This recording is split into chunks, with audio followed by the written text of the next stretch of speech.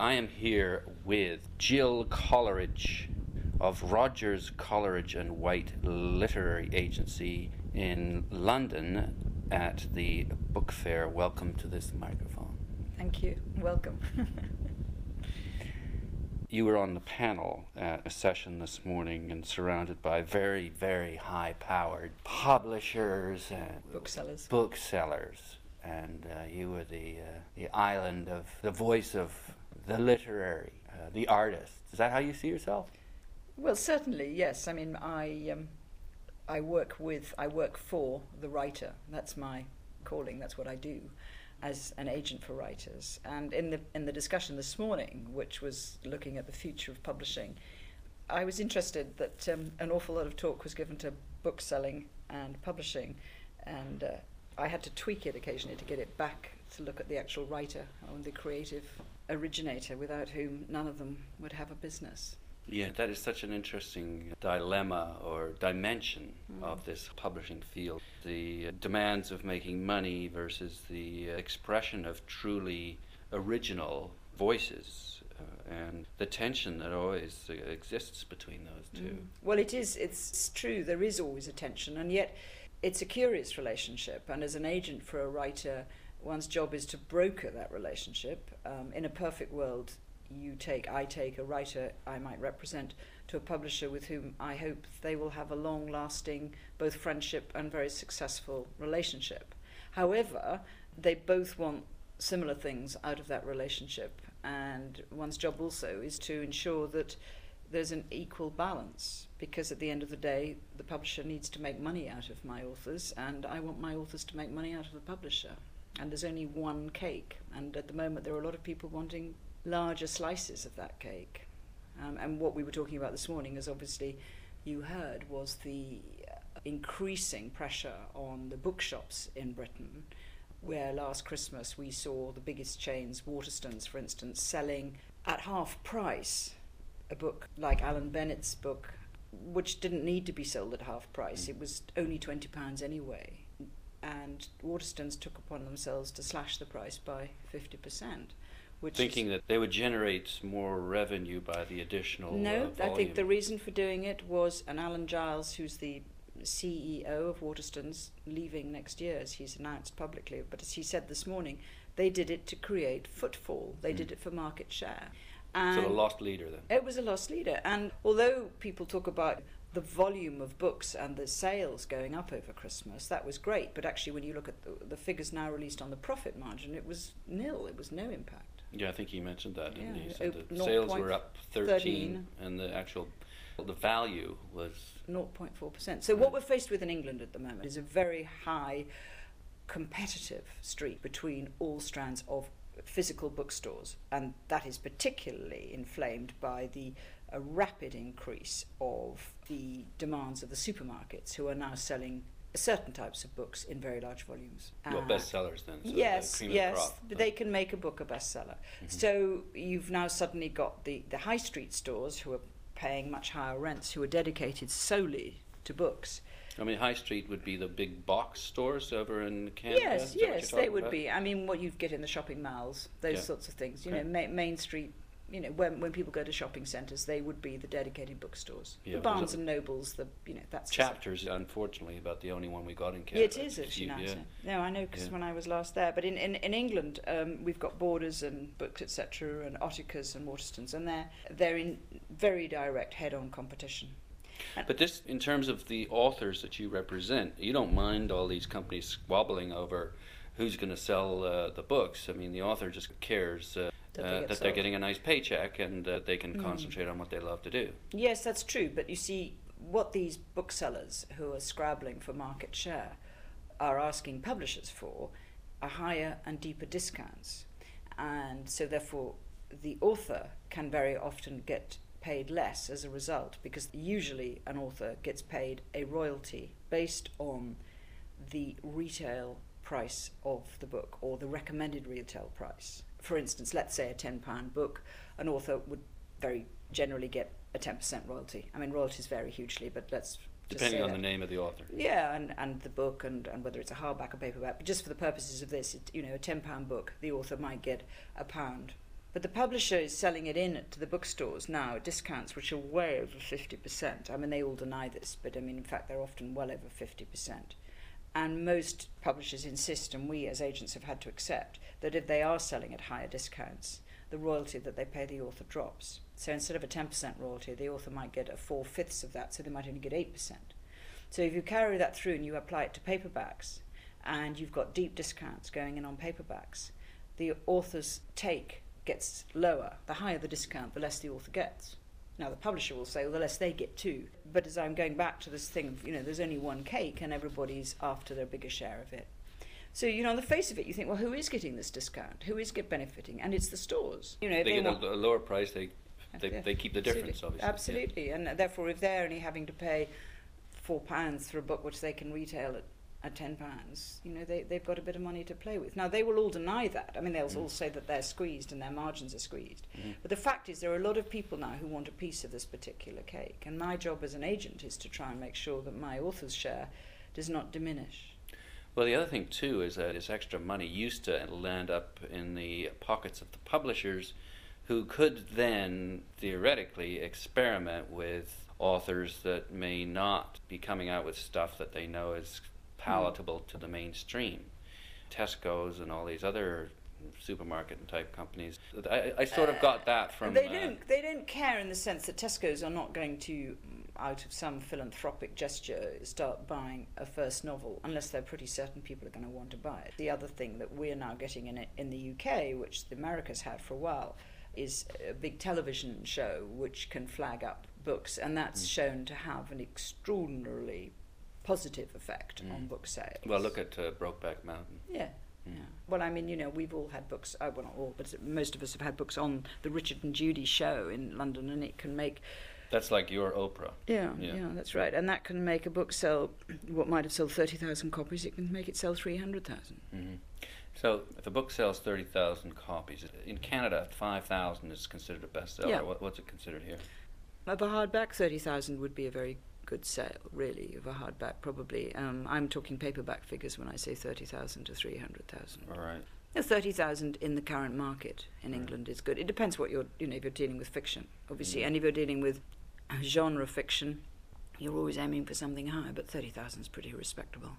Can we get a bit more specific then? We're talking about squabbling over this pie and getting money from it, but are you a gatekeeper then of the public's taste as well, in the sense that you would have your readers, just the way a publisher might, you would have your readers read manuscripts that would be submitted to you, and you choose... Absolutely, but I don't have readers, I do it myself. In the agency that I co-run... How big is it? We have half a dozen primary agents, which is what I would describe myself as.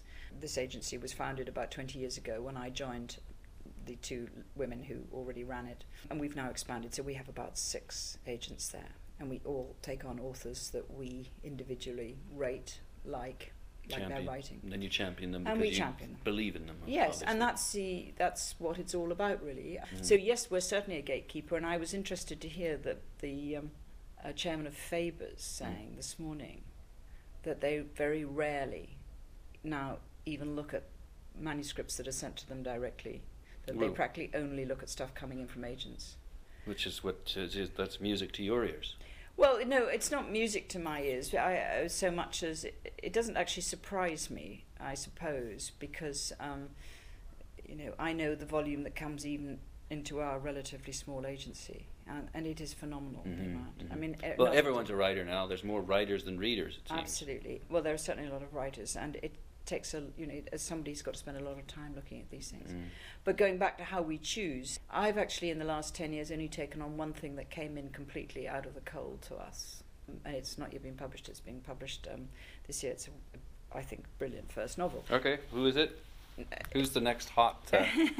Who should we rush out and get? He's a man. He's a musician. Okay. He's a musician called Jim Younger, and he's 52. And it's a novel called High John the Conqueror. And Jonathan Cape, one of the foremost literary publishing houses in the UK, is doing it this summer. High John the Conqueror. The Conqueror. What is it about? Is it funny? Yeah, it's funny. It's a very wonderful Ridley Scott type satire, as though England has been subsumed into an anarchic American empire. It's very funny, very droll. So if I get a signed limited first edition of that, then it's going to skyrocket in value. I doubt it. It's a tougher world. And that's exactly a very good example of how do you make a book like that work, because Waterstones will probably not take many copies. So, it's word of mouth and people believing in it. Well, that's why I contend that the role of people like me is going to assume even more importance. Absolutely. Yeah. It does. I mean, getting people aware, making a reader aware of what's published. And one of the things I said this morning, and I know it's not unique to the UK, is the fact that the bookstores have the same bestsellers. I mean, and so there's a very narrow focus on the choice available to many readers. Well, and again, the point's been made in Canada too. I believe that the number of titles in the big box high street store that we have, Chapters, is I don't know exactly what it is, but it's gone down quite significantly. Even just in the last 5-10 years, it's gone from 350,000 to 150,000. Yes. So the choice is just being limited. That's true. That happens, and that's happened in the UK, and I know it happens in the States. It's very similar. I mean, I have to say I have some sympathy for booksellers, because the amount of titles being published every year, absolutely continues to increase almost standardly, and everybody says they publish too many books, and publishers this morning will all said everybody publishes too many books, but they go on doing it. Well, they must be making some money somewhere. Their publishers have always complained ever since I worked in publishing before I became an agent, and publishers complained then, and they've always complained about the business. Who else do you have in your stable? Anyone we would know? Well, as agents, yes. I mean, we represent Ian McEwan, Peter Carey, Ishiguro. Wait a sec, you've just got all these Booker winners in a small little agency? Yeah. We have a wonderful list. A very literary list is one. That's one sort of big section. Many other wonderful writers like that. Jim Kellman, another Booker winner of mine. Yeah, and on this show we really only care about literature. Yes. Well, we have a lot of very fine literary writers, and we do some commercial ones too. Okay, so why are you so successful? I think very largely this is because my partner Deborah Rogers, who started the agency on her own as a sole trader back in, I'm not quite sure, the 70s, early 70s, had a very unusual and brilliant eye, and she early on took on writers like McEwan and Ishiguro, and she's represented Angela Carter, and she represented them from their earliest days, and then reputation from there, I guess. Right? Yes, and if you've got them, and then so we have a lot of other younger writers who over the years have come to us because they want to be part of the fold, and it works because it means that my team who sell translation rights for our authors, who as I speak to you are beavering away in the rights centres or 3 tables meeting endless foreign publishers. Foreign publishers come to us because they want the new McEwans, they know the sort of stable that the writers are coming from. So many of the literary writers that I have are with us because they want to be part of that. Who's the new McEwans? Who are they? Well, there's some very remarkable new... Is it the list of the... I go to the Granta's 20 list. Yes, I think there are some... I mean, I but think... But they get their ideas... I imagine they might look to you for... Yeah, I suppose so. No, they don't, personally. No, okay. I mean, they choose that. That's sort of media. That's media stuff, in a way. It's like, who are the most 50 most important people that was in publishing yesterday, which, I mean... Yeah, but still, though, I mean, you look at that list, the one in 1999 and the one in 2003, pretty prescient. Yes. So yes, it was. Can you give us the new ones? The 4 or 5 of them that I need to start collecting right now, signed and limited? The ones that you need to collect, I would have thought would be Ali Smith. I think the woman Ali Smith. No, I know, but she's huge already. Okay. Oh, you mean you want? I want the ones that are going to be big. That they'll... Okay. There's a guy called Pete Hobbs who is published by Faber. No one will have heard of yet. Who is a wonderful short story writer. Hobbs. Yes, who Deborah represents. There's a man called Adam Thirlwell, who my colleague Peter Strauss represents. I'm not sure I'm going to go on more than those 2. I mean, there's a young American who we've just taken on, we're selling now, called Phil LaMarche, who I think will be the new... I look after Richard Ford and Donna Tartt, and I can see in this guy's writing something that we saw in those guys. Which one blows you away? Is it this Jim Younger, or like who do you think is going to be in the canon? Of all of that lot, probably... I can't... No, I'm not going to pick. Okay. I'm sorry, you're just going to have to collect all the four. Okay. But as a literary agency, we do also do a lot of very major non-fiction writers too. So we have a lot of quality biographers, and I look after a lot of historians and things like that as well. Yeah, there was a beautiful biography done of Matisse. Was it Matisse? Hilary Sperling. Yeah, do you have? No, I mean, I know her. I don't represent it, no. But we had the Whitbread biography winner last year of the Orwell biography. That was one of mine. And who wrote that one? David Taylor. Wonderful biography of Orwell. Better than Christopher Hitchens. Yeah. Although it's one of the few people that Hitchens actually admires, it seems. Mm-hmm. Well, I mean, this was an admiring book, but but that's a difficult area now. Biography has to be very exceptional to be really work in sales terms. Successfully, yeah. I mean, those are the two areas that I love the most: is literary biography and the actual works themselves. Well, I look after a lot. I mean, Siegfried Sassoon, a wonderful biography of him, which has just been published by Farrar Straus in America and Picador, and then I represent somebody writing a biography of Somerset Maugham, who did Evelyn Waugh. I've done all the Mitfords, lots of the Mitford material, that sort of thing. I love all that. Yeah. Graham Robb, who wrote about Rambo and Victor Hugo and things. So good stuff. But tough to sell, getting tougher to sell. Well, I mean, we're reading more than ever. I keep hearing that. Yes, so yes, they are. It's just reading crap. People. No, well, I think there's nothing wrong in people. I'm very, very firm about this. Books are books. You know, who am I to say what's crap or not? The great thing about this business is there's no such. Who are you to say what's crap or exactly. not? Okay, but I mean, people are reading. That's the whole raison d'être for your success. That because you are. Well, I know what I think is crap, but I'm not going to be so patronising as to say, if people say to me, "Oh, you know, I only read this, that, and the other." Yeah. You know. No, it's taste. But what I mean, what I do think when I say it's hard to sell the biography now and the history, I mean, I don't mean it's hard to sell to publishers. But it's hard for the publishers to sell it, much harder, and sell it to booksellers. Right. Quantities that are being taken are diminishing. Though, interestingly, in the British press, and I think this happens certainly in the American press, a lot of review coverage is often given to these big non-fiction books. What you do then is I take on an author if I really like their work. Right. And I will work with them very often on their material before I go to a publisher with it. Right. So part of your time would be spent looking at new stuff. New projects from existing authors. New projects from existing authors. Everything that comes out of them, you would be responsible for trying to get published. Yeah, but if I don't think it's good, I won't. Oh, is that right? Oh, yeah. Oh, you. Oh. Gonna, you know, I mean, okay. Oh yes. Oh yeah. Isn't that interesting? Well, I mean, you know, I thought they signed you. They signed you to basically do your job. But I'm going to do my job properly for them, because if a writer who I like working with and who I think is a good writer comes up with, let's say, about a non-fiction idea perhaps, and I don't think it has enough merit, or I think there are problems with it or whatever, then one discusses it. I mean, obviously they're going to get my input on it, and if it's a novel and I think it's flawed, or I think there are problems with it, likewise. Now, they don't have to agree with me, but I'm not going to... Yeah, but can they take their particular book and say, okay, you're not going to really do that, then I'm going to take it to another literary agent? They can if they want to, yes. And that's okay? We all have contracts with our authors, but I'm never going to hold an author against his will. No sensible author is going to want their agents saying to them, actually, I don't think this is awfully good, but if you insist, I'll send it out. Most of them are going to say, okay, can I make it better? So wait a minute. You are providing both the role of a marketer, but also an editor. Yeah, you'd have to do much more editing now as agents, because editors move around so much. And also, if I'm selling a non-fiction book, I'm generally trying to get a contract from a publisher to pay the author some money to research and write it.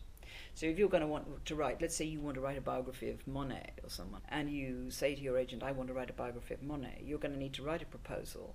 Your agent is going to help you get that proposal as good as you possibly can, because a good proposal is going to get you a better advance. And if it's necessary to write a few sample pages or a chapter or two, depends on your status as a writer, whether you already have a track record. And only when I, as the agent, think, right, we've got this between us into as good a shape as possible, am I going to go out and try and find you a contract? Because I need to know that I really believe in this and that I can say to a publisher I respect and who I hope respects me. Yes. You should read this. Exactly, because you don't want to undermine your own reputation. You don't want to waste their time. Never. Yeah, I want them always to think anything that comes from me is something they should pay attention to.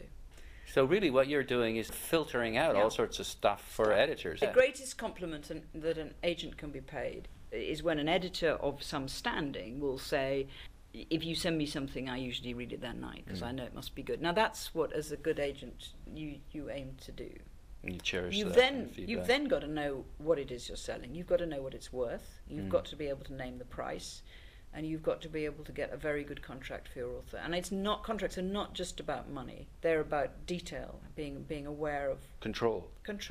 Issues that are coming up now. We talked a lot this morning about the digitization, copyright control, territorial stuff. I mean, this is all sounding rather boring and scientific, but it's absolutely the backbone of what I do as an agent, making sure that these aspects are well looked at.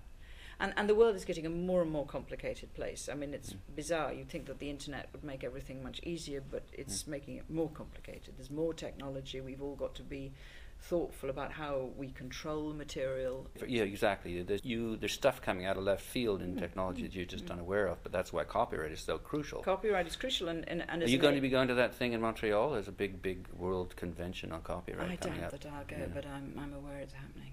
No, I mean, So you're a wannabe editor then? No. I don't want to be an editor at all, and I don't regard myself as having any qualifications to be an editor. I mean, I do what I do simply because I will give an author my opinion on something, and over the years, I suppose, of practice, one's got more confidence, and one's also got better at it. Really. Although you've got your taste. I've got my taste, but I would expect very often, not practically always, I would expect that even if I'm selling a novel. So you've written your first novel, My Jim Younger. When he wrote that first novel... My first novel's not going to actually be written until this summer, I don't think. Right, okay. In case you're interested. Well, the Jim Younger novel that came in off the slush pile, the one that we picked up. The slush pile? Yeah. What's that? The stuff the slush pile is what everybody refers to as the unsolicited manuscripts. And he sent it out. And this young guy in our office started reading it and thought it was very funny, as I said. And we made Jim do a lot of work on it. To get it. Where's Jim from? It was just a South London musician. Oh, okay. Well, actually, no, he works in a government department. He's really a civil servant. But we got him to make it as good as we reckoned it could be made. And then I sold it to a publisher who has done a lot of tweaking and fine. I mean, he's a very good editor, the publisher to whom I sold it.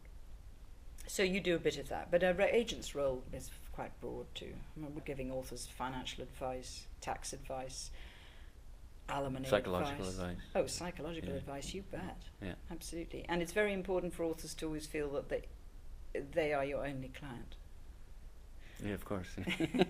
Making them feel special. They like to walk into the office and see posters of really famous literary prizes, literary people, and say to their colleagues that, friends that, no, I'm only joking. Yeah. And I mean, one always, it only ever works if you do have a good relationship with your authors. It's tough at times, to be honest, because you can't predict as an agent when you're going to be needed. I mean, you can to a certain extent, but a crisis in a writer's life can happen at any day, and you want to be there for everybody, and sometimes that's quite difficult, I have to say. It's a very pressured job. Yeah. In my experience, just over the limited experience over the last 6 months, having interviewed quite a variety of different authors, is I really love these people. Well, maybe I just haven't been subjected to the assholes out there yet, but typically people that spend a lot of time writing and using their imagination, I find it delightful. You share that? Yes, I think this is a very dangerous thing to say, but I think it requires a strange balance of self-confidence. For you or for the author? No, for the author. I think it's a very tough thing to write books. Especially in England, where they're out, their knives are out. I mean, there are people, critics that make a living just cutting people apart. Absolutely. I start with admiration for anybody who can, sit down and write a novel. And so starting from that premise, an author has to have, I think, a certain amount of self-interest. They need to be slightly selfish. I'm not saying that all my clients are selfish, but they sort of need it because that is what's driving them, what's in their head, what their creative muse is sort of... But I wouldn't say, maybe not even selfishness, it's more confidence that the stuff that they're writing is better than most of the other stuff that's out there. Well, some authors are very, very good, but they have very little confidence. And again, one's role comes into that. And judgment. And the worst thing that happens as an agent, there are many bad things that happen, but one of them is when I take on something which I think is really wonderful, or I take on a new book by an author and I think it's really wonderful, and people don't agree with me. The publishers don't suddenly fall over themselves to buy it. And that's still gutting. I mean, to be fair, I do generally sell stuff. I don't now at this great age. So in other words, you kind of put your heart out there with the authors. Of course I do. And it's quite, I feel the pain quite badly if I have something that I think is really good. Just imagine how they feel. Yeah, exactly. And I mind, it took me a while to sell Jim Younger. And every rejection you feel it's like you're putting your kids on the stage in a way, because my own reputation's on the line. I'm not saying that in a sort of grand way, but it's nice for people to agree with you. Well, it's acknowledgement that you're. But it's a tough world at the moment, and there are a lot of people fighting to get published. Yeah, well, even more so. I mean, the number of bloggers out there now is just extraordinary, which is not a bad thing. I mean, it's just that there's so much more dross to filter through to. Absolutely. And that's, again, I harken back to the remark about the people like me or people like you, or that can get potential readers, to be aware, just simply to be aware of these talents. Speaking of which, there's a poet in Montreal that I just love, and he's quite young. I want to champion him. I interviewed him a while back. He's come up with these things called pseudo haikus, and they're short little blurbs, and they're just I can't read them without falling to pieces with laughter. They're very Rabelaisian. Do you feel like Ezra Pound or Eliot, trying to discover someone and then push them on? I mean, there's a certain ego. There is. Well, I mean, there is an absolutely proselytizing tendency that I want to. And when I take on something new, or I take on a writer new that I think is completely wonderful and different, I mean, I want to bore the pants off everybody. There's another author you can add to your list of people who are going to be great in the future, and that's a woman called Louise Dean, who is a very, very extraordinary young writer. Dean? Yeah. The people you've provided so far: Peter Hobbs, Adam Thirlwell, Phil LaMarche, and Louise Dean. They've all been published by recognizable publishers, have they? Phil LaMarche has not yet been published. The others have, yeah. So, in other words, if we Googled them and you'd find out about them, then we'd be able to purchase their books. Yes, you Okay, would. very good. Just in closing, obviously, it's quite an emotional thing, it seems to me, just the way you've described it, the connection that you make with these authors. To varying degrees, I would imagine. Who do you love the most, and why? I can't answer that question. Who knows who's going to be listening to your... You mean, which of my authors do I love the most? Yeah. Well, I love a lot of them. I like. Why couldn't you? What was your concern about answering the question? Well, I don't know that I do love one more than anyone else. That's no. I mean, everyone's unique. So they are, and they all have their own. But you must have some favorites, or at least some that you're friendlier with than others, and if possibly, so. But there's an element of discretion that needs to come into these things. I couldn't, as they say, begin to say. But I'm fond of all my clients, and I think of all of them, although they are indeed, my clients. The relationship only works well when one is working also as a friend for them and a supporter. And actually, I don't represent anybody who I'm not fond of. If a relationship isn't working, there's a way of easing oneself out of it, and that's what one's learnt to do over the years, really. Why are you so fond of whomever? Well, could you just give us a few? You go through the ups Ian and McEwan, downs. for example. Well, Why would you Deborah represents Ian McEwan. Okay, so what about yours, though? But I mean, people I've been with from the very beginning, one or two writers who I've taken on from the earliest days, are people where you've seen their careers gradually get. I mean, there's two women writers, I guess. One is Philippa Gregory. She's very commercial, literary commercial writer. Another writer, a man called Edward Rutherford, who's huge.